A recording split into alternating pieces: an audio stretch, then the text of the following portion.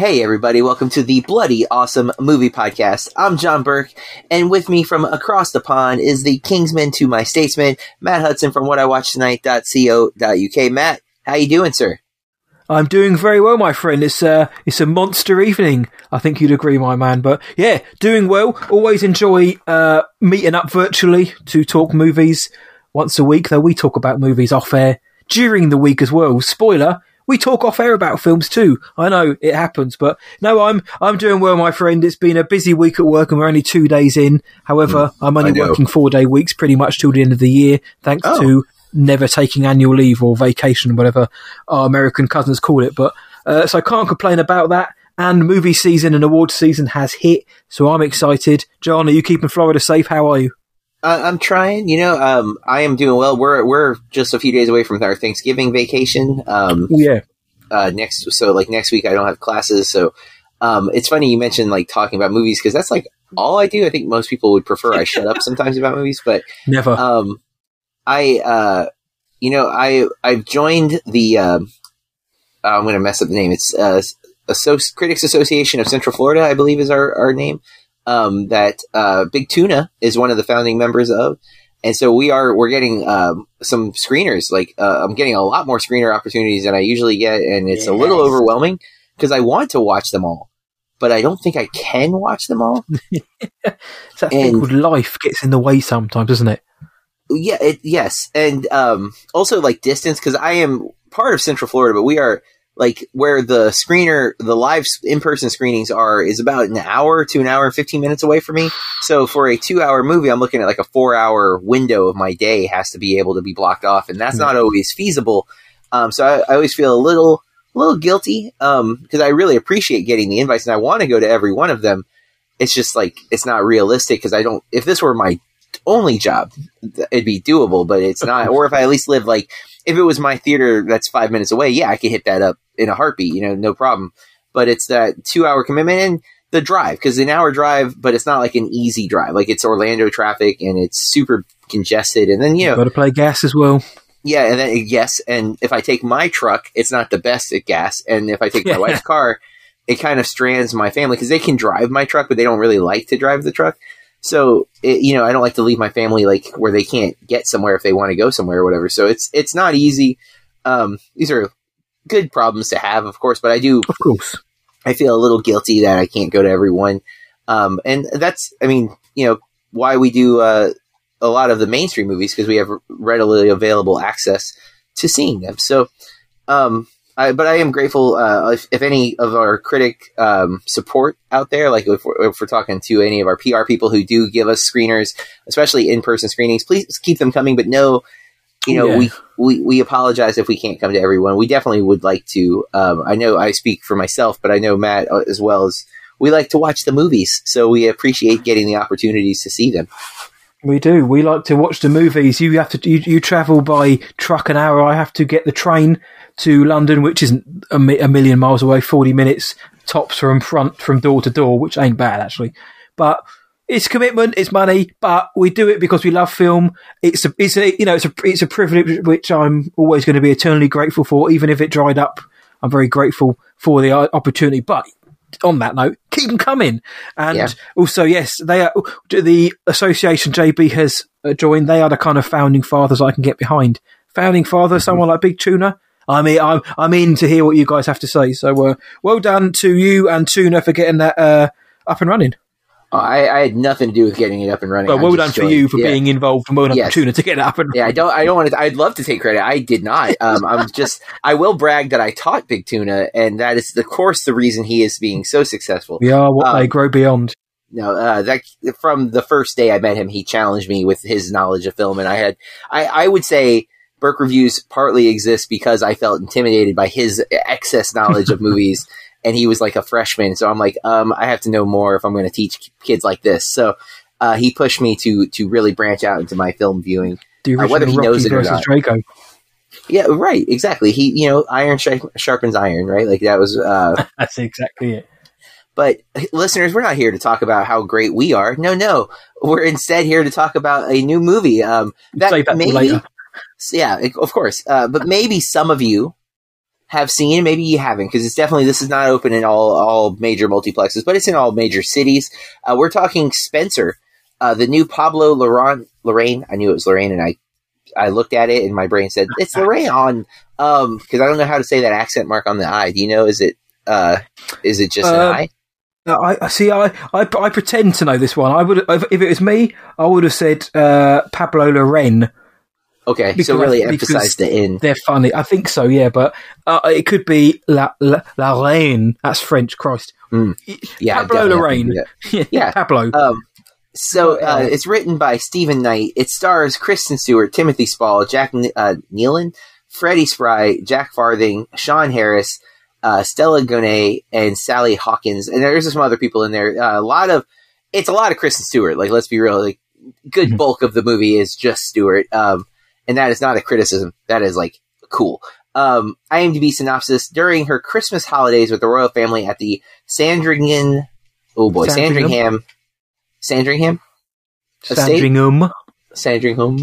estate in Norfolk, England, Diana Spencer, struggling with mental health problems, decides to end her decade-long marriage to Prince Charles. That synopsis, bit of a spoiler, I gotta say.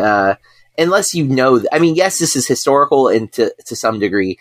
I gotta be honest, I knew very little about all of this. Like, I knew a little bit about Princess Diana. I grew up when she got married when I was, like, super young to Prince Charles. I remember her death more than anything because it was so tragic and it was in the States. But this movie is doing pretty well critically, has an 83% Rotten Tomatoes, 77 Metascore, 7.3 IMDb user score, and a 3.9 on Letterboxd. So overall, pretty positive vibes. Not a lot of hate coming at this movie. It is currently only in theaters, although I'm sure it'll be on VOD sooner than later because it is a small market release, or a big market release, but a small theatrical number. I actually saw this 2 weeks ago. I mentioned that on our last episode that I'd seen it, but I kept my opinions to it short. This is, I think, the longest gap between seeing the movie and us talking about it on the podcast for me. You had to do this recently with No Time to Die, because you got to see it right, like 2 weeks before, I think, I got to see it or something like that. So I now know how that feels. My memory is not as fresh as I would like it to be. Fortunately, I did write a review, so I can also I could reference myself if I wanted to, but I think I'm here. Pardon me. Choking on my own spit. So one, I think the sheer highlight of this film for me was Kristen Stewart. Like, I've been a fan of hers. I know she gets a lot of hate still for Twilight, which I think is kind of sad. We should definitely let that go. She has proven herself time and time again to be a terrific presence on screen, and I thought she was really good here.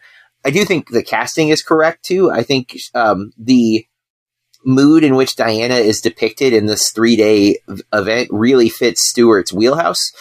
She's really good at kind of brooding and contemplative expressions, and I think that's built into what's happening because she's freaking out. Like, it's a stressful 3 days, and this movie, I thought, did a really good job of making me feel that intensity. I was stressed out for her. I felt claustrophobic at times.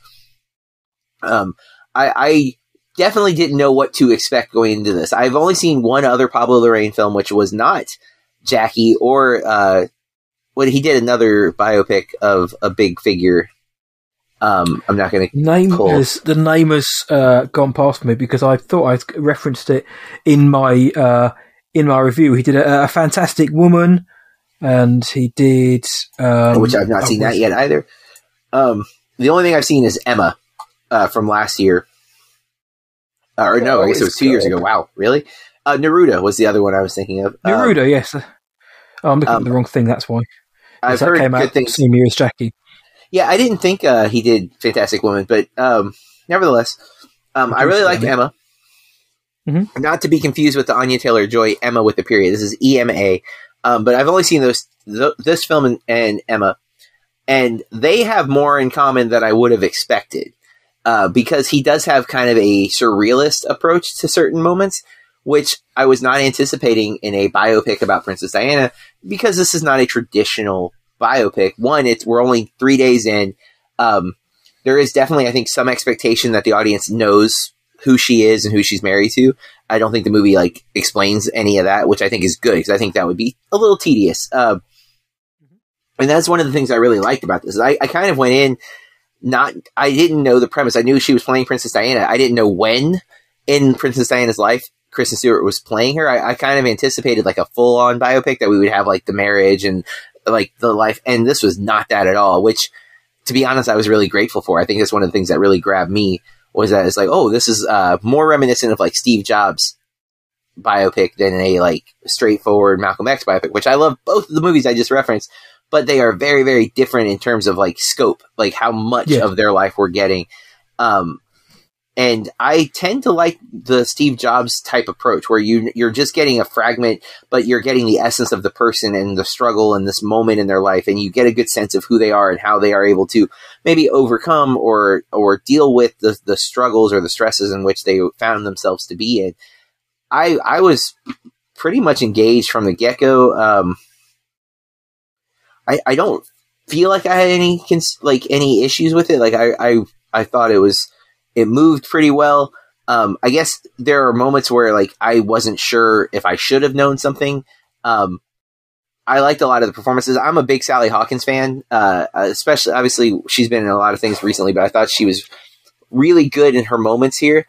Timothy Spall, looking quite slim for Timothy Spall. True. I don't know if that's because I think he's sick or I know he's getting older, but I feel like I remember something in the news about him maybe being sick. Could be wrong, but maybe he's just losing weight. Good for him. I liked him in this. I don't have the connection to the royal family that some people do. Like I know some people are like real obsessive over like who's who and what's what. Mm-hmm. So for me, this was like very much stepping into an area I know very, very little about.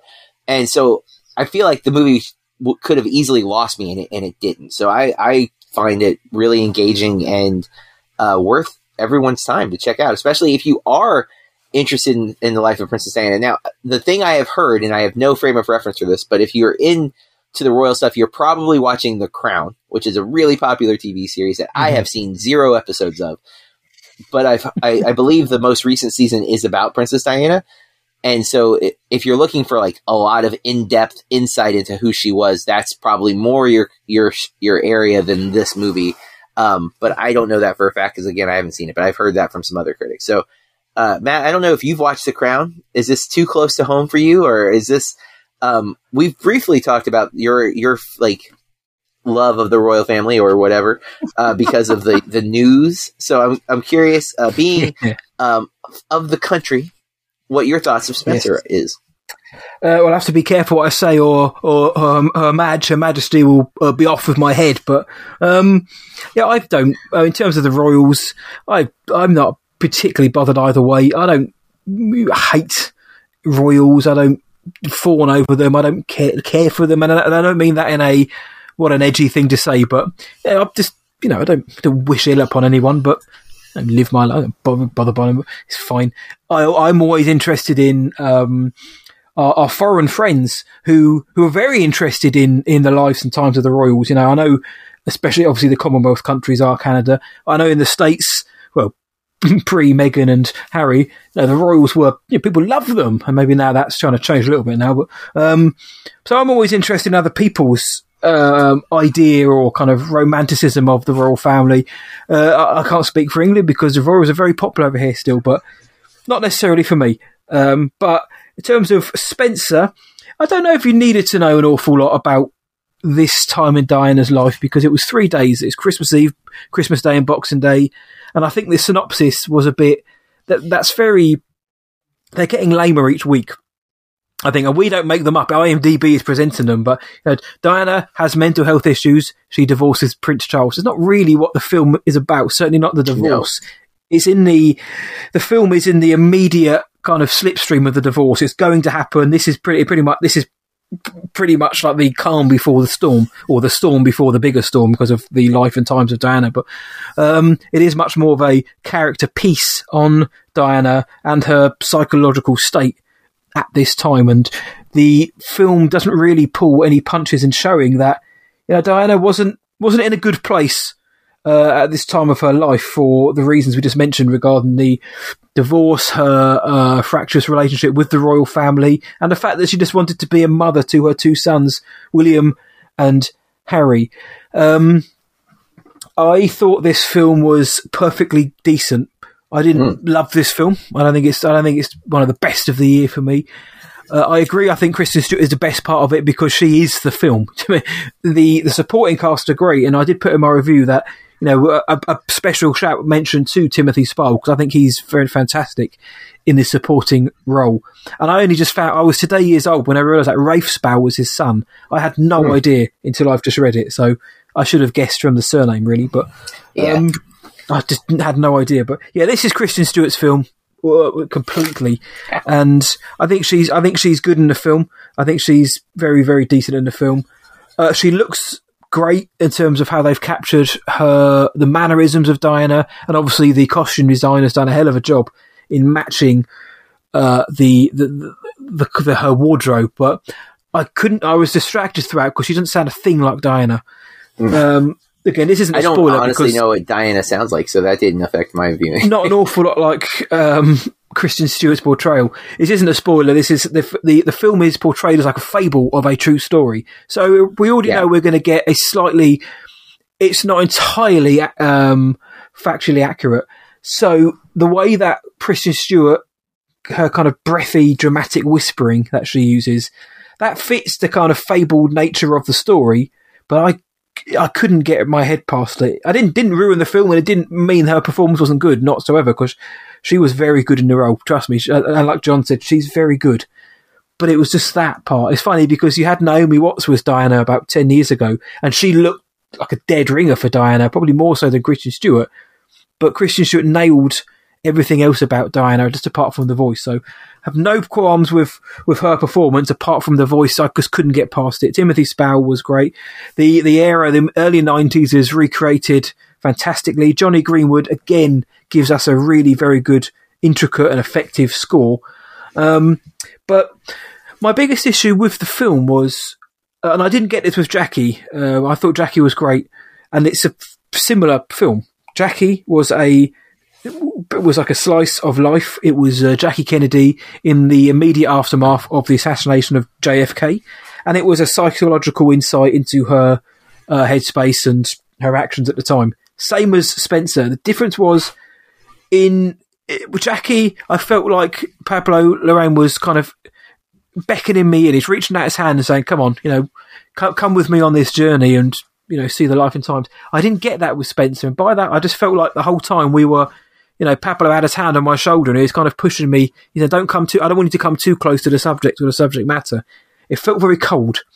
I don't think this wasn't a hit job on the royal family. The royals don't come out of this looking good at all, but it wasn't in any way a look how bad these people are. They're evil. They're awful. No, but they stick to their stupid traditions so much that it's look where they've become. But it doesn't. I don't think it really cast a great spotlight on Diana either, because she's not. I didn't find her the most affable in this. There are moments, and I'll get to that maybe also in the spoiler review as well. There are a few moments in this film which are genuinely great, very touching, and they're the kind of warm moments which I was engaged with in it, and I was in. But aside from those moments, I found it very hard. I found a disconnect between all of the characters, including Diana and myself, partly due to, again, this kind of detached lifestyle the royals live. And I do think that was also intentional on the director's part, but I just couldn't get behind any of the characters, despite this being a biopic or a psychological biography of a true person. I just think the way that it was presented it wasn't the most welcoming of films. It was a very heavy film. It deals with heavy subjects. They don't shy away, as I mentioned, from showing Diana at her lowest. And it's not a fun film to watch. You know what I mean? Again, there's some moments of levity which make the heart smile, if you will.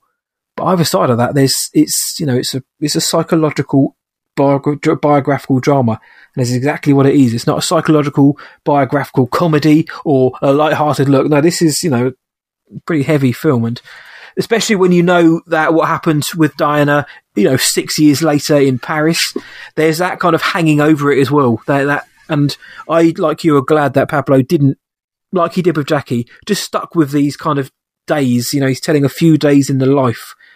He had to get a lot in, and I think, to be honest, and I think he did very well with getting the story that he did in. I just didn't feel a connection, my friend, apart from a few moments which we'll get into on Monday's spoiler minisode, which I thought were genuinely really, really nice moments, and that did elevate the film for me from what honestly otherwise would have been a fairly middle of the road biographical drama. Got elevated to a very decent film because of those moments and because of a really good central performance. Yeah, I like a lot of the stylistic stuff in it, but I don't want to get into that here. I feel like that gets into spoiler territory. Kind of. I only, like, maybe not in terms of plot, but I think the way it manifests isn't telegraphed in the movie, so like it comes as a surprise. So I think it's part of the viewing experience. So like not knowing it, I think is worthy of being called a spoiler. So I don't want to get into those elements, but I do like the style of this film a lot. I don't know, maybe I am overly empathetic, because I agree. I don't think Diana comes off particularly well, but I also don't think she comes off as like unlikable or like, problematic or anything like that. I think it's just like, her life was tough, and she was going through a very tough moment. And it's very hard to say a princess's life is tough. Of course, but yeah. But everyone has... We're only human, aren't we? We only have everyone's got a breaking point or whatever. Yeah, I mean, like, everyone's base is not the same, right? Like, where she starts at, like, being okay is different than ours, but it doesn't mean she doesn't have, struggles and problems. And yes, she might have access to things that we maybe don't because we don't have the money or the resources, but that doesn't mean she's doesn't have unfulfilled desires. And I think that's one of the things that I really connected with the presentation of the character, is that she does have this like longing for, honestly, she seems like she has a longing for a more normal life. And I feel for that. Like I get that. I have a longing for a less stressful life. I wish I had, no financial struggles and things like that. But I don't know. I was connected. But again, maybe that's not the movie. Maybe that's just my nature, is I'm more inclined to like, oh no, like poor people. And that's not always true, because there's other movies where I don't care about the characters, and it's the reason I hate the movies. Don't breathe. I'm looking at you. So, but yeah, I get that. And, I mean, part of the coldness, I think, is embedded in the other characters, right? Like, there is this kind of distance that I think Diana feels from everybody that maybe translates to the audience too. Like, everyone feels so practiced and staged, and you can tell it's a performance from like the other people, like they're not really having fun. It looks like they're just going through the motions. Oh, tradition dictates that they have fun. That's what they say, isn't it? Like, it's tradition, it's tradition. It's like we were not actually having fun. This is mandated fun, like court-appointed fun. Oh yeah, it's prescribed fun time, isn't it? Yeah, yeah, and that comes across, I think, in that coldness. So again, it wasn't a reason to disconnect for me, but I totally can understand where one might not connect because of it. Yeah, there was a few moments which I thought were genuinely touching, and others which I thought were genuinely quite very sad, and that was more kind of the mental spiral that Diana went on, the way it's portrayed. It is sad, but there are also other moments which I thought were very on the nose, which I thought were very ham-fisted in the way that they were portrayed. And again, that's for there's the carrot to get you into the spoiler minisode coming up. But there were a few things which I thought, whilst watching it, I thought that I don't like it. Basically, the way it was portrayed, or what they were alluding to, I think it was overly done. But I'm not going to sit here and say this was a bad movie, because it absolutely wasn't. It looked great. It sounded great. The acting was superb. There was just a little bit of detachment, connection issues with me, and certain narrative decisions which they went for did not land. But I think on the whole, it's not a bad film. And I think I'm pretty confident in saying that Kristen Stewart will get an Oscar nom for this because, shock horror, she isn't a bad actress. I don't know why people keep flogging that dead horse. Sorry for mentioning horses, John, but she's a very good actress. And this shows it once again, which she has been doing for the last decade. But I think she's a shoo-in for a nomination. Let's see for the other films, about the other films coming out in the next 2 or 3 months as to whether she'll be like a lock-in for the award or not. But she's getting buzz, my friend. That's my last thoughts. But what about you? Do you think she's going to get a nom? Oh, yeah, I think so for sure. Yeah. Are you going fresh or rotten on your? I went fresh, my friend. I went fresh because it's not a bad film whatsoever. It's just I hoped, and again, we should never prescribe a number to something, but I was hoping for a high 8 and above, but it kind of went in the high 6s for me because everything technically great, performance was good, but the feeling wasn't there, and some of the story decisions and kind of illusions they made lost me. So. But I'd recommend it if you don't like biographical dramas. Maybe this may not be for you, but I'd always tell people to give it a go. Well, there you have it, folks. Matt and I both positive on the film. I a little more than he, but that's it for our review. We're going to head into our next segment, which is Chopped Headlines. These are movie and pop culture news that caught our attention since the last time we recorded. Matt, what is your headline for the week? My headline for the week, in the 20th anniversary of the release of Harry Potter and the Philosopher's Stone, not the Sorcerer's, I'm going to talk about Fantastic Beasts and where to find them. My headline comes from the folks over at Screen Rant, written by Zach Kimball. Headline, pretty blunt to the point. Fantastic Beasts, The Secrets of Dumbledore is a cheap Warner Brothers trick. The Secrets of Dumbledore, of course, is the follow-up to The Crimes of Grindelwald, which didn't do well critically. I'm not sure how well it did financially, but I agree with the article when it says that Fantastic Beasts and Where to Find Them, the first film, has a really cool premise. It's a good premise. It's a light, fun idea. And for the most part, we get to see Fantastic Beasts and also Where to Find Them. And it is a light and fun film for the most part.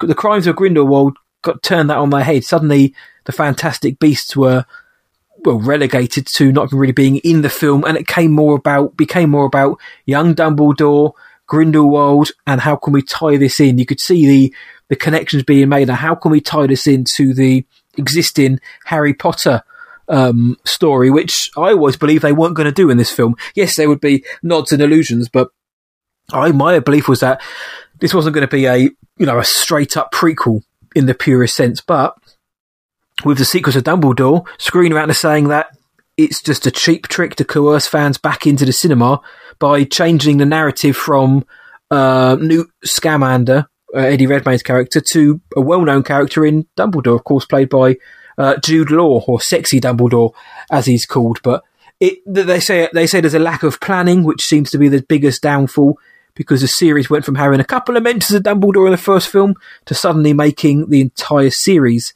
about Dumbledore. Having him in the title, they say, is a desperate move. Similarly to, they say, like The Rise of Skywalker. By putting Dumbledore and Skywalker in their titles, it's it's kind of one last plea to fans. Look what we're showing you. Please come and link now. Especially given the production issues with everything going on with Johnny Depp and the alleged things going on with him. Mads Mikkelsen is now stepping into the role, which, let's face it, ain't a bad substitute. He is going to be our new Grindelwald. And there's been so many other kind of ups and downs with the franchise, with J.K. Rowling, with Eddie Redmayne's comments, with Ezra Miller and his antics as well. It's almost like you've got the cursed child. This is the cursed trilogy, if that's what it's going to be. But I agree to a point with this article, actually. I liked the first Fantastic Beasts film. I thought it was good fun. I was one of the 5 people who thought The Crimes of Grindelwald wasn't terrible.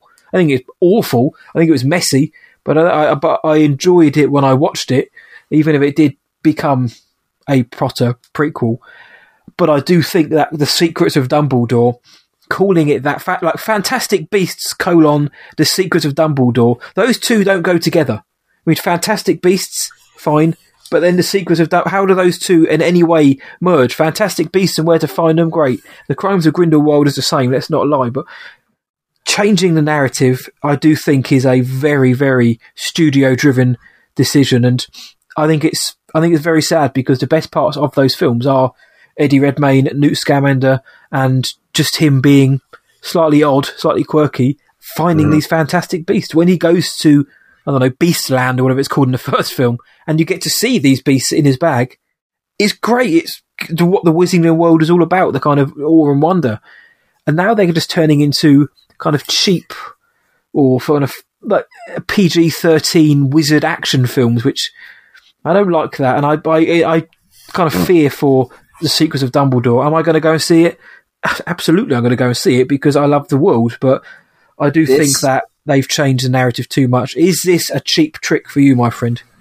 It's been a cheap trick. I would argue very hard that you're wrong in the sense that they've done this from the first movie. Dare you? The first movie, the Fantastic Beast is a red herring to get us into the Ezra Miller character and the Colin Farrell switcheroo, which I won't say in case you haven't seen it. But it has been that. What I think we're seeing is the original premise that was sold to us when they first said it was going to be this Newt Scamander going after these beasts, which I was like, cool. It's like Indiana Jones, except instead of treasure, he's hunting mythical creatures. That sounds amazing.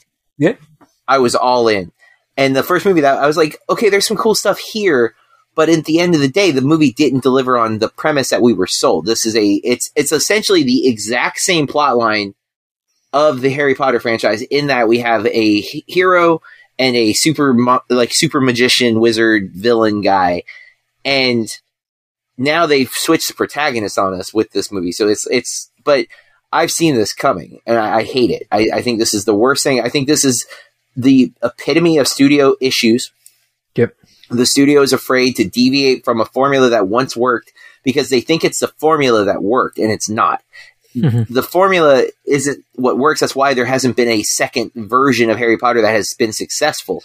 Harry Potter was a freak thing that it clicked. Everything clicked. It's the same thing now. We're seeing a lot of the fantasy spin-offs because Game of Thrones was so successful. But how many of those have already crashed and burned? Yeah, because how many are memorable? Right. It's not the formula. It's the product. And if the product's crap, just because it looks like another product, no one's going to want to see it.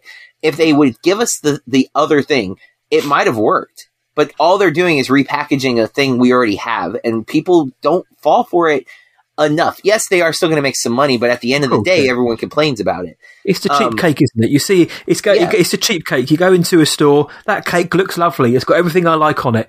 And then you eat it and oh, this is horrible, whatever the cheap ingredients they've used here don't work, but it certainly looks good. And usually it trickles off by the end of the franchise, which I think is what we're going to see with the next two movies. Because wasn't there supposed to be 5? Well, there's meant to be 5, but the article is at pains to call it a trilogy, whether they're just commenting on the fact that there will be 3 released films, but they were going for 5. I don't know if they're going to get 5. Originally it was 3, and then it bumped up to 5. That's and then right. Maybe it scaled back down. Before Fantastic Beasts came out, they announced they were going to do 5, and then after the second film, they looked a bit daft saying that. Yeah, and I this has happened. The other instance where this really stands out to me is with Gotham. When the TV show Gotham was coming out, we were sold a Jim Gordon detective series, like pre-Batman, and we don't get that. We immediately get Bruce Wayne and the parents dying, which that should have been the finale of Gotham. Would be Bruce Wayne's parents being murdered, and that alludes to the future of Batman. Instead, it becomes Gotham Batman instead of Gotham Jim Gordon, which is what I wanted. I wanted like a Law and Order Gotham show where we have, this grizzled young detective fighting against a system that we know is corrupt. We see the corruption getting worse, and that's, again, you build towards a negative ending where everything looks dour, but then we meet Bruce Wayne and we know what comes later, that Gotham will be okay. But I think it should have started corrupt but got worse. You know what I'm saying? Like, that would have been such a cool show, but they don't trust it. People won't watch a show about Jim Gordon. They need Batman. That's why it made no sense. All of the Batman villains that just show up pre-Batman, and it's like, what? No, like most of those show up because of Batman. That's part of the lore of that series. So, and both of those are WB. I want to point that out too, right? Like, both are Warner Brother owned properties. Gotham, I think, was on Fox, but I mean, Warner Brothers owns the Batman. Yeah. So, hey, Warner Brothers, stop doing the same stupid crap over and over again. Look at what's happening. And it did happen with Star Wars, but it happened I mean, I guess it happened with Star Wars, right? Like, his biggest complaints about Force Awakens was that it was just a rehash of New Hope, right? Like, there's the Death Star, blah, blah, blah. Which, I'm sorry, but I will always argue the spy problem. And most spy movies, the big weapon is the nuclear bomb. The nuclear codes have been stolen. Because once you have an ultimate weapon, what else could be scary? You have to always match that ultimate weapon. So there's always going to be a Death Star in Star Wars. There's just going to be. But still, like, I can see those complaints being levied at it. Last Jedi completely deviates, and it backfires. A lot of people hate it. Mm-hmm. I didn't, but a lot of people did. So again, I think when you see stuff like that happen, it only cements the studio's, adherence to the formula, as opposed to letting people make art and see what sticks. Because again, the formula doesn't land every time. The deviations aren't bad every time. That's the problem, is that the studios want every single movie to be a 4-quadrant film that makes buku of dollars, and that's not realistic. Art is meant to be for some people, not for all people every time. And you just need to let it be. Like, let the Fantastic Beasts have their day. I would love to see a movie where they're just chasing the beast and there's no, like, apocalyptic, cataclysmic thing chasing them. You know what I'm saying? Like, let it just be let it just be the thing. Like, every movie in the Harry Potter world doesn't have to be the end of the Wizarding world. You know what I'm saying? Like, let it just be a thing. Like, hey, this happened. Cool. Like, that would be fine. I'd be okay with that. Well, I'm here with that. I mean, the last film started going into kind of World War II territory, which is very ropey and dicey for me. Yeah. To be, you don't need to be turning that into a wizarding war zone. I don't think so. No, I agree. Not much more to add to that, my friend, other than I did like the first film. I wish we could see more of just Eddie Redmayne, Newt Scamander, searching for the Fantastic Beast, because not everything has to tie in, but I think studios, like you say, they've got parks to pay for. My biggest kind of issue with the Wizarding world was, well, Harry Potter's done with now. Now what? Because J.K. Rowling, she's not going to be writing any more books. I thought, well, whatever you think of J.K. Rowling, I'm not even going to get into that. I think that she should come up with the stories and then ask other people to write the books, because then we can get new books set in the Wizarding world. Nobody has to worry about J.K. Rowling's name on it. It'll be somebody else. But it expands that world a bit more, because they tried that with Fantastic Beasts, like Star Wars, yeah. They tried that with Fantastic Beasts. They got scared, basically. That's like, oh crap. What do we do to, how can we get this to play to the Potterheads and to the casuals? Let's just throw, like you say, towards the end, let's start throwing more Potter references in. The second film, let's just pretty much make it a Harry Potter prequel, and then the Secrets of Dumbledore. I mean, how odds on, is Eddie Redmayne going to be in more than half of this film as a main character, or is he going to be relegated to a supporting character like Bilbo Baggins in his own damn series of films? So I also really like the interaction with the Muggles in this movie, because it's something you didn't really get a lot of, because at Hogwarts there's not going to be Muggles, but when Newt Scamander is going into the real world, I like that kind of interaction, because it was something that was alluded to and referenced in the movies, but we didn't get to really dive into because the plot was so focused on the schools. Here was that opportunity, and it was like, I like what they did with it at first, but they do deviate pretty hard from it. But I agree, my friend. So that's me. What's you? My headline is, I got to call, I love a lot of old directors, but I'm tired of all these big name directors dissing the superhero movies. Ridley Scott calls superhero movies boring, but says he's made 3 great ones. So first and foremost, the hate that the Marvel movies are getting just feel like jealousy. The issue I have with the comic book movie is that it is becoming the only thing studios are trusting to make right now. And I don't like that. I do like diversity of our cinema. Like, I don't want the comic book movies to stop, because I mostly enjoy the comic book movies. You do. But I also don't want them to be the only movies getting budgets. So, but for like Ridley Scott to say they're boring, it's like, dude, I've seen a lot of your movies. Not all of them are exciting. Like, some of them are boring, but not every movie is for everybody, Ridley Scott. So, like, don't diss these other movies, because for some people, The Last Duel is boring. I love that movie. Mm-hmm. But I know a lot of people would be bored to tears. And again, not every movie can do what that movie does, because Last Duel, in the wrong hands, would not have been an appropriate movie for a lot of reasons. They would have been handled very distastefully. I actually think Ridley Scott did a pretty dang good job with that movie. But like, chill out. And Gladiator, Alien, and Blade Runner are the 3 movies he's claiming are superhero movies. Now, do they have heroes in them? Yes. Would you classify them as a comic book movie? No, not at all. Like, obviously, they're not based on existing properties, so that rules them out. But even if we were to follow, like, the superhero genre, I think you would find that not accurate. Sigourney Weaver, especially in Alien, the one he directed, I wouldn't say Ripley's a superhero at all. Does she survive? Yes. I would say dude with a problem, if we're going Blake Snyder, Save the Cat archetypes, way more than superhero, which is one of the 10 archetypes that Snyder has, which was written before the Marvel influx of the studio system. But I don't know, like, it feels like we've heard Scorsese dissing these movies. I think there was a couple other of the big name old school directors, Villeneuve, which is more modern diss, but like, he needs to chill. He's just, I'm sorry, he maybe sidestepped getting a superhero movie. Like, Nolan did The Dark Knight before the big increase in superhero movies, but like, Villeneuve was like, Blade Runner 2049 hits at the box office. I think you see him doing a Marvel movie kind of thing. You know what I'm saying? Like, he just sidestepped, and fine. But like, for Villeneuve to talk trash too, by the way, like, he's in the same genre that most of the MCU films are operating under in terms of their sci-fi movies for the most part. Most of the heroes in the MCU are sci-fi characters. Now, are there some things that could be better? I think a lot of the color palettes are very bland. They are getting to be paint by numbers within the MCU, but like, the superhero like dig doesn't specify only MCU, right? Like, the DC universe is different now. Like, the way they're doing movies, their approach to films are going to be very different than what we've seen so far, because they are doing these kind of one-shot things like Joker. While I have issues with Joker, it's a superhero movie, right? Like, it's a dark superhero movie, but it's still there. It's built into its presence.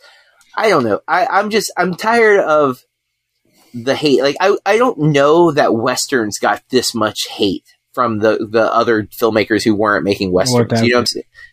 And Westerns were, like, they essentially are the comic book character. You had a cowboy. The gunslinger character is a superhero archetype. And the movies were ubiquitous, like the superhero movies are now. Like, there were so many Westerns. Every big actor in the 50s did a freaking Western. Like, James Stewart, an actor I love, I've not seen any of his Westerns, but he has a bunch of them, A ton of them. And, like, I can't picture that, because I picture him as he's very skinny in Rear Window and Vertigo, and obviously It's a Wonderful Life. And then I just watched Harvey last night, which I'm about to talk about here in a minute. But, like, nice. How could he be a cowboy? I don't buy it based on the persona that I know of Jimmy Stewart, but he was. And that's the point. Like, the superhero genre, the comic book movie, is the modern Western. And I think everyone needs to chill. If you don't like it, then don't go see it. It's okay. But don't throw your shade at it for no reason. Like, I'm going to go see House of Gucci in a couple of weeks, and I'm excited for it. I can like both, and I do. That's the thing. Like, it's capable of existing. I think the superhero movies for me scratch a different itch than Last Duel scratches for me. But what do you think about this continued hate towards the Marvel? Especially, you are much less inclined to love these movies as I am. So what's your take? Yeah, no, you're right. And just on Ridley Scott comparing his own films to superhero films, I think that's one of the daftest things he said, because the reason why Ripley and Rick Deckard, well, more especially Ripley, are so beloved is because they're not heroes. Ripley was just like a technician or something who just got pulled into this. Deckard's a cop, basically, and when Maximus, he's a gladiator who's running on trauma and grief. They're not superheroes; they're people. Whereas, obviously, superheroes, the MCU obviously trying to ground them a bit more, but they are still, for all intents and purposes, superheroes. Same as in Star Wars, you've got the Deus Ex Machina. If there's a problem, use the Force. If there's an issue, I don't know, use your superpowers. Ripley and that can't do that, or Deckard. So, as for the constant bashing of comic book films, and yes, like you say, I enjoy comic book films. I don't love them with all my heart. I think they're great, and I think what they've done for cinema cannot be overstated. What certainly Feige has done in the last decade for blockbuster cinema, But also before that, going back to the Spider-Man, the Raimi Spider-Man films, the X-Men films, and the Blade films before that. It's not like comic book films are a new thing, but Right. it just seems to be whenever a director, and this isn't a hot take, this is clear, whenever a director has a new film coming out, the comic book question comes out, and I think it's more down to the journalists as well. If they can call themselves a journalist, because if I'm sitting in the room of Ridley Scott, Denis Villeneuve, Chris Nolan, Steven Spielberg, Martin Scorsese, I don't give two damns what they think about Ant-Man and the Wasp. I don't care. I don't care what they think about Return of the Jedi. I'm just sitting down with these classic directors and these up and coming legends. I want to know about the films they're making, the filmmaking process. What have they got coming up next? All this kind of stuff. Why do they feel the need to? Well, we all know why they ask them, because it's going to get the clicks. It's going to get them commission. It's going to make money. But the integrity is lost. It's gone now when it comes to that. When Ridley Scott said this, I just sighed and closed the Twitter app. I genuinely did. I just can't be bothered. Do I enjoy seeing stans get annoyed? Yes, I really do, and that includes Star Wars. With everything going on with the No Way Home stuff, I would love it if whoever people think is going to be in this film, I'd love it if they're not in it, just to see the reaction of people. But I am the same with Star Wars as well. I like seeing the ultras go mad. So, but this is irrelevant for him to even say. It's unnecessary. I don't think his words are correct. The scripts aren't boring. I don't think they're boring at all. I don't think the films are boring. I do think there's a DNA that Feige has tapped into, and it works, and so they're sticking to it. But then we get the Eternals, which changes that, and people don't like it. So you're damned if you do or don't at this rate. But I just think it's getting to the point of silliness now. It is boring to hear anyone trash it, because people, back to it. Sorry, directors have got new films coming out. Suddenly, the talk isn't about House of Gucci. The talk isn't about Dune necessarily. It's now. Denis Villeneuve, director of Dune, hates Marvel films. Thinks they're not cinema, same as Scorsese. Ridley Scott, director of House of Gucci, said this about the conversation isn't about their films. They are then changing the narrative rather than telling people to come and see my film in a positive light. They're changing the story, so people now just get really annoyed at him, and there will be a subsection of people who will go to watch this film, or just now won't bother go to watch a film. Or they'll go and do this stupid review out of spite. But out of spite, exactly, which is again is no better or worse than what Ridley Scott did. I think it's silly, but I do think this whole constant what does great director think about comic book films. I generally think it's boring, it's lazy, it's the lowest form of journalism. Ridley Scott. Your opinion is your opinion. I don't agree with it. I think you've got, your legacy in cinema is made now, and you potentially continue to build upon that. You don't need to lay foundations by crapping on other people's work or enjoyment, because the amount of work that goes into those boring, lifeless comic book films is exponential. So I think it's stupid. I think I just wish it would stop, but I don't think it will do, because money talks, my friend. But I think Ridley Scott is ill-advised with these quotes. Yeah, and I agree with. I think the target maybe should be the journalists who do the interviews. Mm-hmm. I have mostly avoided doing interviews. Not that I could interview Ridley Scott, but I've interviewed some people, and I've always gone. I am generally interested in hearing their thoughts about their movie and their process, and why they pick certain projects and things like that. If any question to me would be relevant, would be, how does it feel having your movie wedged between two big superhero movies? Because Eternal, and Spider-Man No Way Home. That's a better question. Back to back, right? Because that is a struggle, because House of Gucci's box office is going to be wedged between these two other behemoths, and also several other blockbusters, though, because this is a weird year where we're getting a lot of what should have been summer blockbusters dumped right now. Dune feels more like a summer type movie. It makes sense for winter, because there is Star Wars has always been a winter release, usually in the last couple of entries and whatever. So there's a sci-fi vibe for the winter stuff. But Ghostbusters next week, that's a blockbuster, should have been the summer. Yes, they pushed it originally was, yeah. Yeah, and they pushed Top Gun back, but that was supposed to be coming out right now too, which is definitely more of a summer Memorial Day type blockbuster. And then Spider-Man Far From Home should be a summer Marvel movie, and instead we're getting a winter drop, or or No Way Home, excuse me. I keep messing up the titles, but so there's more blockbusters being dumped at the end of the year because of COVID and everything like that, that it might hurt these smaller, more prestigious films box office. Not that they usually would have a big box office anyways, not until after award seasons like announced. No.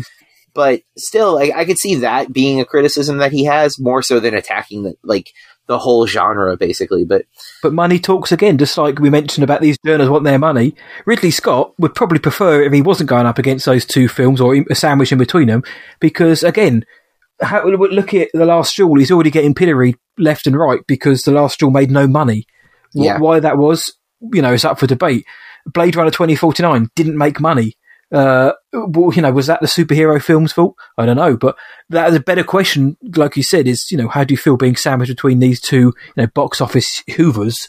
Because those like a film like House of Gucci isn't anticipated to make much money, but as much, as a Black Widow or No Way Home. But if the studio's going to miss out on a potential even 20 or 30, $40 million on it because of what's coming out around it, that's still a big hit, and it may also then deter them from making similar films. Yeah, for sure. So that's me. That's the chopped headlines. Let's move to our media consumption. This is media that Matt and I have been consuming since our last recording: movies, TV, video games, music, podcasts, etc. Matt, what have you been consuming since our last episode? A little bit of this and a little bit of that for me, my friend. More watching than listening, but I did think that for once the pendulum had swung. In terms of what I've had in my ears, I've been listening to the Rotten Tomatoes Is Wrong podcast. They discussed The Mandalorian Season 1 and Season 2, actually. They were asking, were the 93% and 94% respective scores too high, or is it just right? And that was an interesting discussion. So, again, not going to, if you want to go listen to that, I'm not going to tell you what they thought in terms of yes or no, was it too high, but go check it out. Usually about an hour long. You can listen to it on your commute. I listened to episode 4 of Who is Daniel Johns, the Spotify original series on the ex-Silverchair frontman. Very interesting deep dive again into a very interesting artist. The final one comes out probably now, in fact, because it comes out first in Australia, so it comes out on a Wednesday or Tuesday over there. I don't know what it is, but I think it should come out by now. But that's very interesting if you like Silverchair or just sort of artistry or an interest in sort of modern alt-rock grunge history, then well worth a listen. And I've all been speaking of Australians, I've been listening to my buddy over in Australia, Chris Patterson, and his podcast Oz Movie Geek. I've had him on my show before to talk Jaws. He's a very nice guy. He's very knowledgeable on film. Great voice to listen to as well. So I just listened to a few of his shows talking about Midnight Mass and Eternals and some of the other films that came out recently. So that's what I've been listening to. In terms of what I've been watching on the television, I've been watching I watched Under the Helmet, which is a 22-minute long documentary on Disney Plus. On Boba Fett. It dropped on Disney Plus Day, which we covered on Sessions this week about what did and didn't drop in terms of Lucasfilm. But that was really interesting. I've never been the biggest fan. I'll say that's a lie. I've never quite understood the clamour for Boba Fett. That's been around since 1980. Then the Mando Season 2 came out, and I'm a Fett fan now. But this kind of fills in those blanks for me. The mystery around Boba Fett, and from the moment that they had that first armour costume tryout with the white armour, how the staff at Lucasfilm reacted, how George Lucas, because George Lucas is interviewed, it's all new interviews, George Lucas is on there being interviewed, which was a delight to see. They got Jeremy Bulloch, God rest his soul, there was a tribute to him on there, the original Boba Fett. Daniel Logan, who played young Boba in Attack of the Clones and the Clone Wars, was on there. Tamara Morrison, Kathleen Kennedy. It's a very well done documentary. So if you are a fan of Boba Fett or you want to see what the fuss is about, 22 minutes on Disney Plus. Check it out. I also rewatched Season 1 of The Mandalorian. My father hadn't seen it, which caused a lot of... Well, exactly. It caused that kind of consternation between people in the know. So I was like, right, I can come round. We're going to watch The Mando Season 1. So we blasted through that, and we did watch the first episode of Season 2. So now to watch the last 7 episodes and I'm just digging it in the lead up to Boba Fett. I love Man. I prefer season 1 to season 2, but it's always a joy to go back into that world. So any excuse to watch The Mandalorian, I'll take it. And in terms of films, obviously Spencer, as you've mentioned, I also watched Red Notice on Netflix, the Dwayne Johnson, Ryan Reynolds, Gal Gadot film, heist comedy film, which is getting absolutely slaughtered from pillar to post, but I thought it was fine. And I know I say that about a lot of films. I said to John the other day, I said, Sam, must have really miserable. Nothing's jumping out at the minute, but Red Notice I thought was passable simply because the 3 leads are so fun to watch. They make it watchable. The first half is actually quite good. Some of the jokes are good, but it does just turn into improv, which I don't dig a lot of the time. Unless you're the Ghostbusters in '84, it just doesn't work. So there's a lot of improv which doesn't land. But Gal Gadot's having a great time. Is her role? It's nice to see her do something a bit different. The Rock and Ryan Reynolds, they gel well together. They're both good at comedy, so they bounce off each other.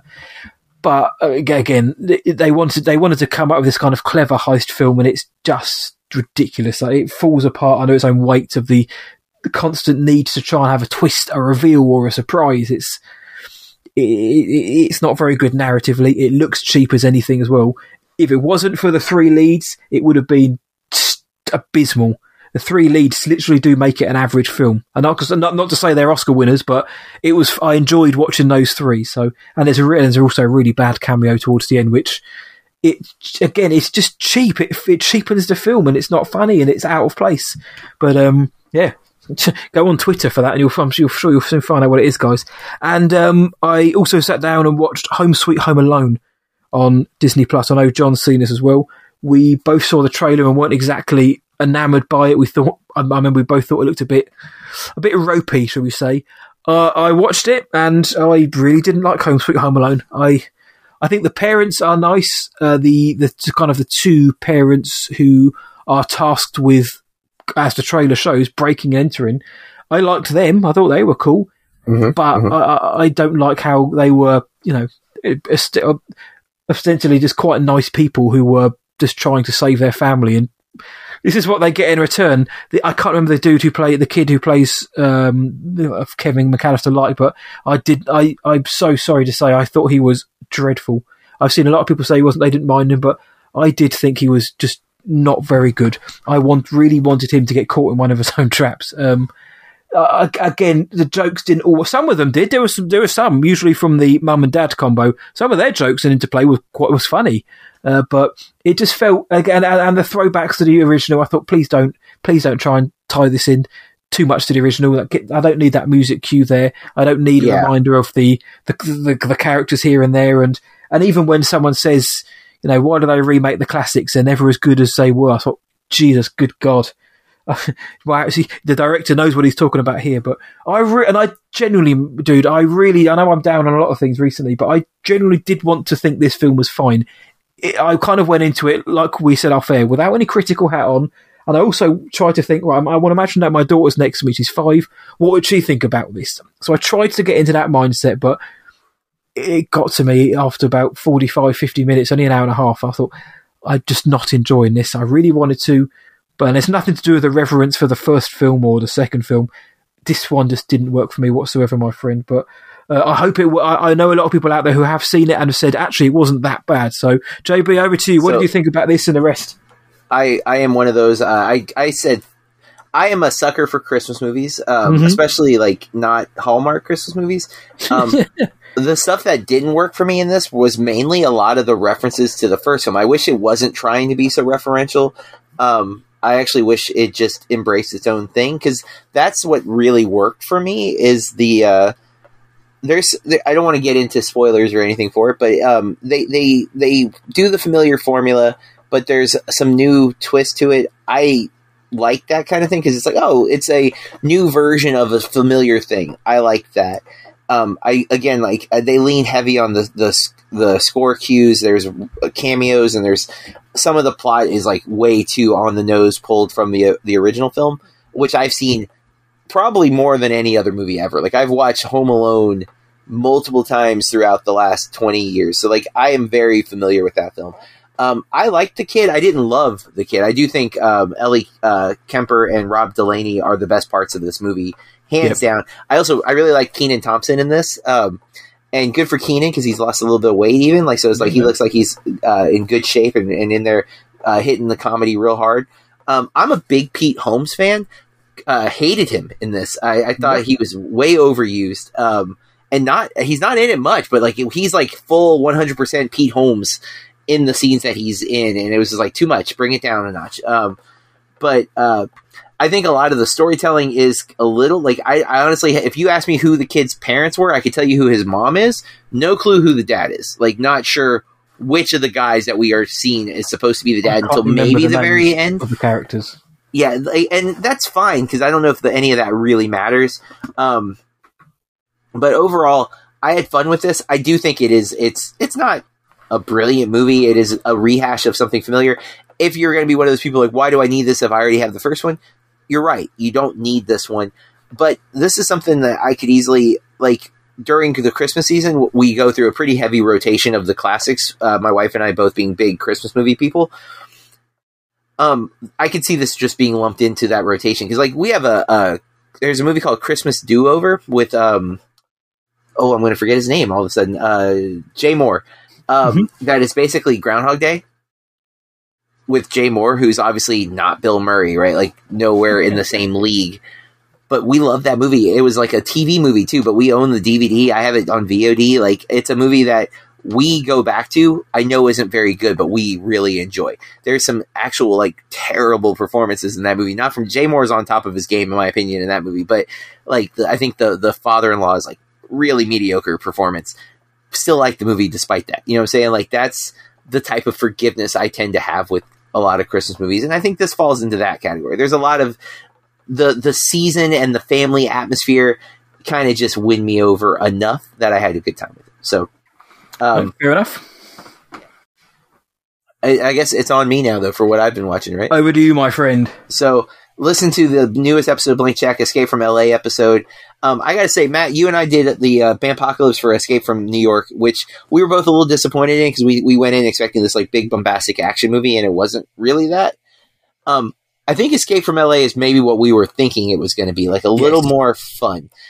It's not a good movie, but there's definitely more crazy set pieces in Escape from LA. They look pretty bad. Like the CG is notoriously some of the worst. But like, there's a surf sequence and like a basketball like it's pretty wild. But the episode's a really good episode of Blank Check. I watched The Innocents last week for our movie club podcast. Yes, and that got me interested in The Haunting of Bly Manor. So I have watched all 9 episodes of The Haunting of Bly Manor. Really, really like that show a lot. It ended in a way I was not anticipating. I hit some emotional beats that I wasn't ready for. But really, really like Haunting of Bly Manor. Movie-wise, I rewatched Michael Bay's The Rock. I think he should put his name in front of all of his movies. As I am, I will talk about it momentarily, but I watched The Harder They Fall on Netflix. Excellent film. Really, really love this movie.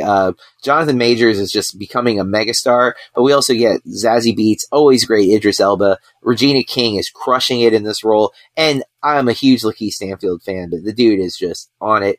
I actually really cared a lot about the characters in this movie and found them all really interesting and compelling. Really solid Western. This week on Movie Club, we're covering Jim Jarmusch's Mystery Train. Okay.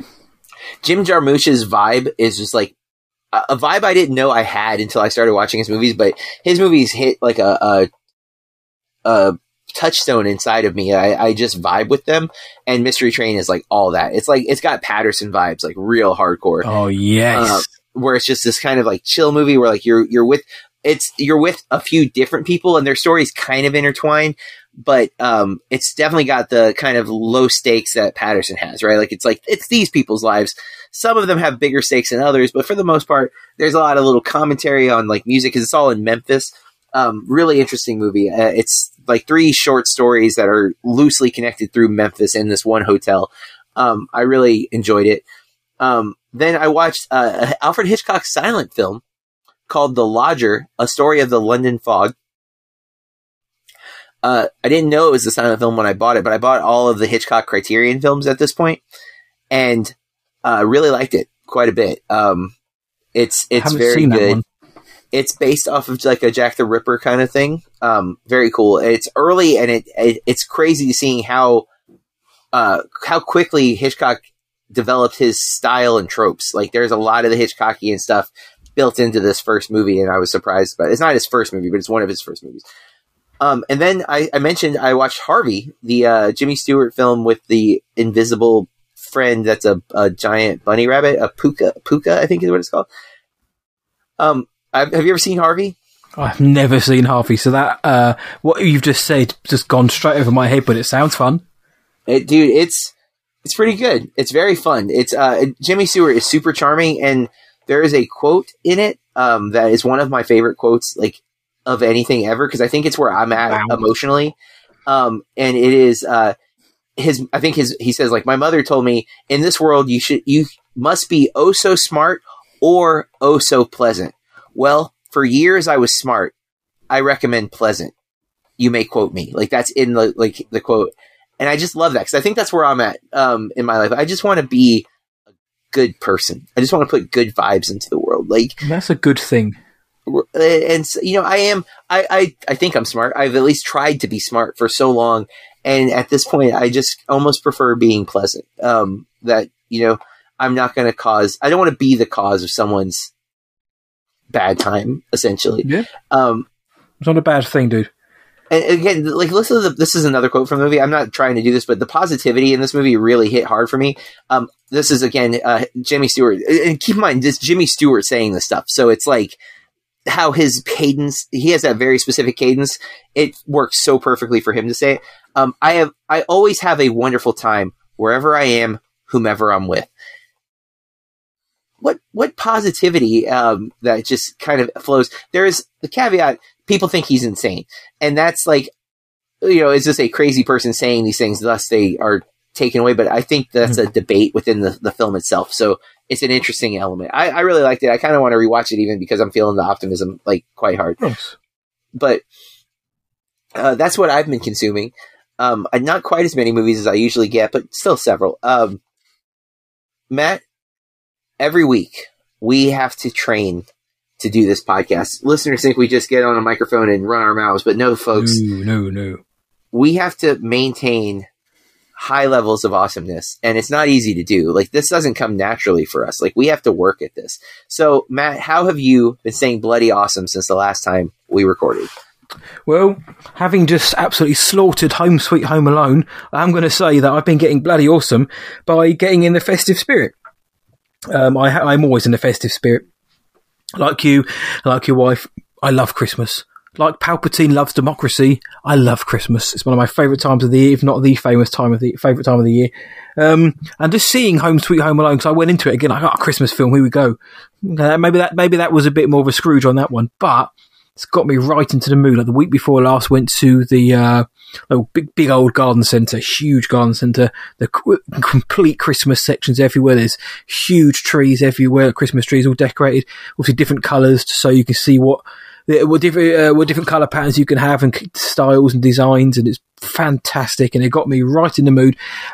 So in terms of but obviously, we're film fans, so I also get in the mood by watching films. Certainly not any Hallmark films. I do apologise to the Birkenfields this year, but I've got a Christmas list of movies lined up to keep the December train running, because my favourite time of year is the lead up to Christmas. I think it's so much fun. Everyone seems to be in a better mood. Wherever you go, there's Christmas lights, decorations.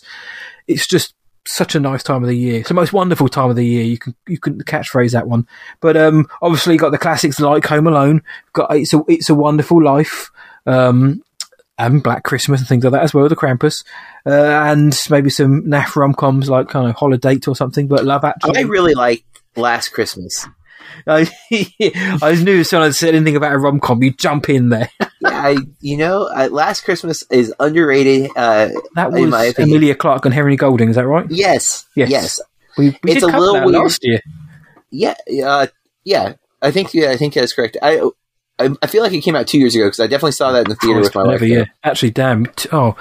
Way to age us and the show there. But 2 years ago, that film was fine. It was charming, mainly due to Henry Golding. He's very charming. But I've got a list of Christmas films coming out. I started wrapping up. Sorry, Father Santa Claus has started wrapping up presents for my daughter and that. So that's always fun and getting excited about that. So, dude, getting in the festive spirit. Evil dies tonight. Christmas starts tonight for me. So. I'm enjoying it, looking forward to it, and I know you are as well. But how have you been doing, my friend, to remain bloody awesome? So I have been studying Bayhem. If you're not familiar with that term, it is the term coined with Michael Bayham's filmmaking style.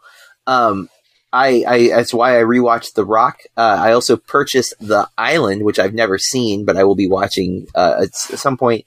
My Film One students, their next project, we just did The Sixth Sense, and their film project they did is called The Secret, where they had to have a character revealing a secret to someone else. So it's a lot of dialogue, pretty chill. So I thought to mix it up, their next project is going to be to take something mundane and turn it into Bayhem.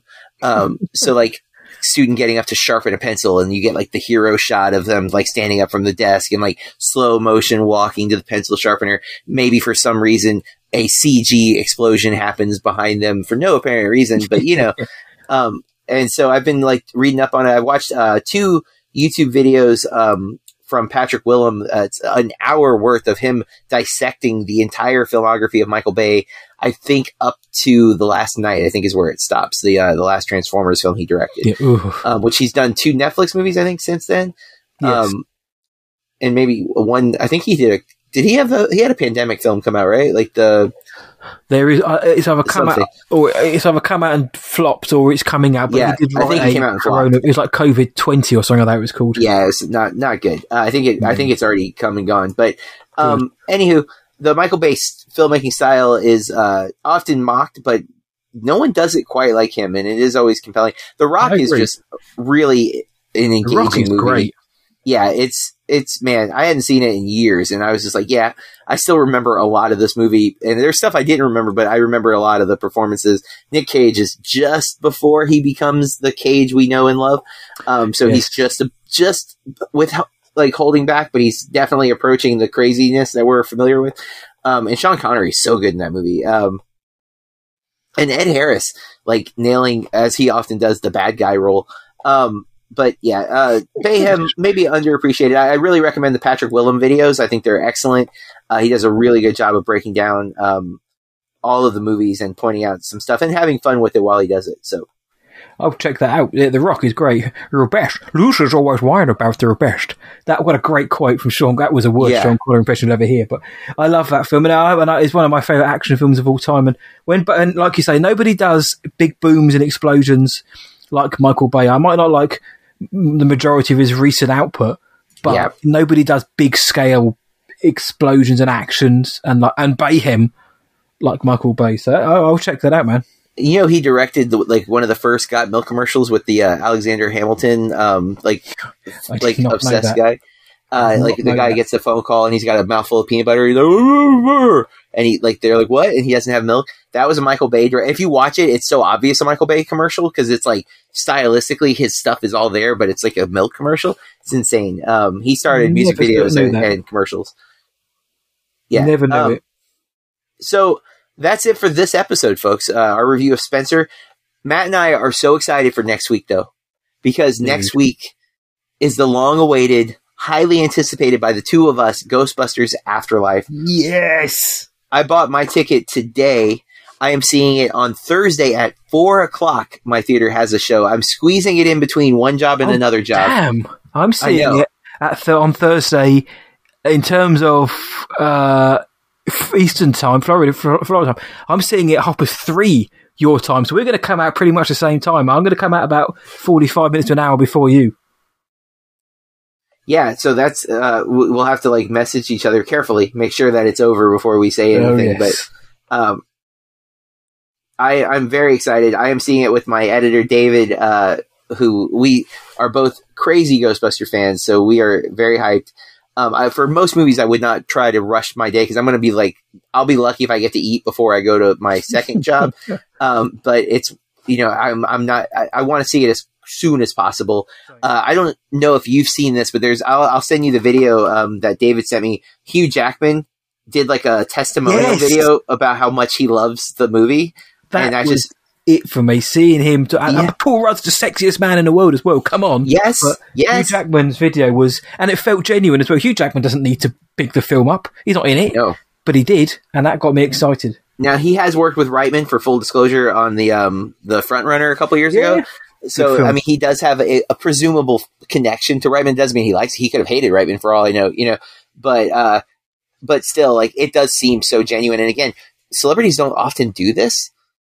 Like, and he has no reason to, like you said. I mean, Hugh Jackman does have a pretty decent social, like, output, but still, I thought this was uncharacteristic for a non-attached actor, like, go nuts over a movie like this. So I'm super stoked. I've got my Stay Puft t-shirt ready and waiting. Yeah, I'm going full Ghostbusters attire for sure. I'll have one of my Ghostbusters Roosevelt shirts, my Ghostbusters mask. By mask, I do mean like face mask. That matches my shirt. So full in 100% Ghostbusters as I roll into the theater on Thursday at 4:00. Cannot wait. You will have just probably listened to this episode while we're at the theater even. So that's it, though. In the meantime, follow us on social media. Follow our exploits and all the things for Bloody Awesome. At Instagram, we're on Bloody Awesome Movie Pod, and Twitter. We are at BAMP_podcast, BAMP_podcast. And then Facebook, you can just search Bloody Awesome Movie Pod. Of course, we're individually out there on the interwebs. I am at BurkeReviews.com and at BurkeReviews on all the social media platforms. Where can they find you, Matt? whatIwatchdtonight.co.uk, and also on all the social media platforms, and you can find both of us also on Letterboxd. And then if you like the show, we ask that you take just a moment to rate and review the podcast. Give us that 5-star rating so that other listeners are able to find our Bloody Awesome Movie Podcast. Thank you so much for listening.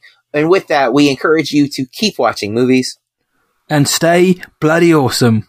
Blood, blood, blood, blood, bloody, blood, blood, blood, blood, bloody, blood, blood, blood, blood, bloody, blood, blood, blood, blood, bloody, blood, blood, bloody. Awesome! When you need mealtime inspiration, it's worth shopping Kroger, where you'll find over 30,000 mouth-watering choices that excite your inner foodie. And no matter what tasty choice you make, you'll enjoy our everyday low prices, plus extra ways to save, like digital coupons worth over $600 each week. You can also save up to $1 off per gallon at the pump with fuel points. More savings and more inspiring flavors make shopping Kroger worth it every time. Kroger, fresh for everyone. Fuel restrictions apply. Blood, blood, blood, blood, bloody, blood, blood, blood, blood, bloody, blood, blood, blood, blood, bloody, blood, blood, blood, blood, bloody, blood, blood, bloody. Awesome!